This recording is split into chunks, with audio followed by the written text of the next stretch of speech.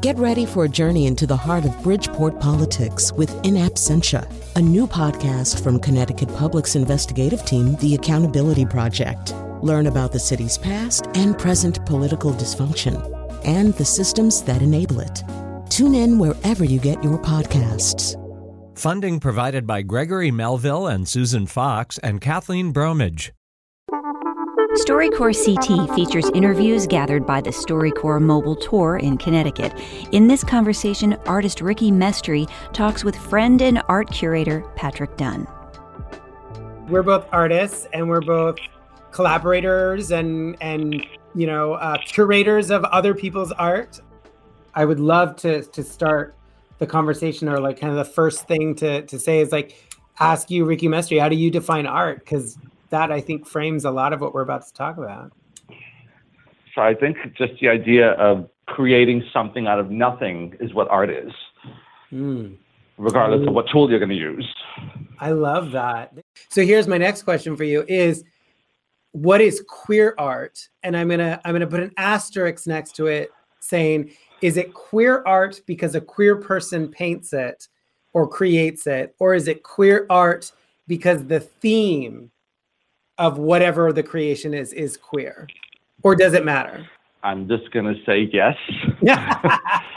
It's an interesting thing to think. I struggle with this whole, like, what is queer art conversation constantly, because part of me is also, and I know you've done this, and actually sometimes some of the pieces in the same sex show or in Outwork that straight artists have created have been some of the most impactful ones. I think I always remember, I think it was a mother who created it. The blankets?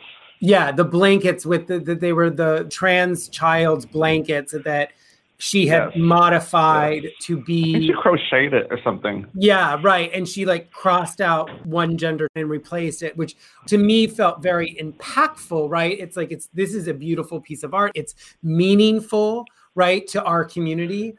But then I also struggle with this, like, well, why is a straight person telling a queer person's story? But then in that moment, that is a shared experience story. So I go back and forth about some of the kind of like, is it performative or is it authentic and blah, blah, blah, blah, blah. But, maybe to somebody who that means something to, then it becomes authentic. Not everybody's going to go out and make a piece that's, connects to the transgender community without it meaning something to them. Even one of my friends years ago, he told me, he was just like, don't you think you want to try making something that's a little bit less specific to a certain group of people? Because that kind of takes away a lot of the opportunity of selling this to somebody, because not everybody is going to connect with it or understand it or even like it for that matter. You know what I mean? I think he was trying to like get me to like think outside of what it is that I'm doing. And I kind of felt like, well, you know what? I'm not telling you how to do your art. So, exactly. If it doesn't sell, I will just continue to have the biggest collection of my own work. That's all. Yeah. When I'm dead, it'll mean something. Your style is so distinct. If you could create or do anything with your art, what would it be? I really enjoy that I'm not just one type of artist. And that has worked for me in a lot of ways, and it's probably backfired in a lot of ways as well.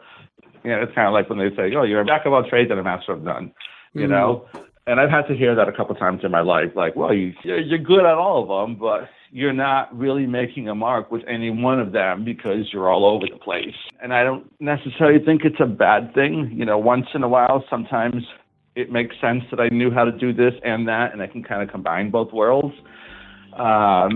I think in general, I really just enjoy like the arts so much that I want to be around all of it. Ricky Mestry and Patrick Dunn in New Haven, Connecticut.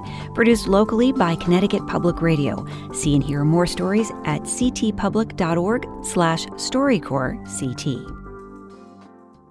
The StoryCorps Mobile Tour is made possible by the Corporation for Public Broadcasting. StoryCorps CT is supported locally by Connecticut Humanities with funding from Connecticut's Department of Economic and Community Development, the Office of the Arts, and the state legislature.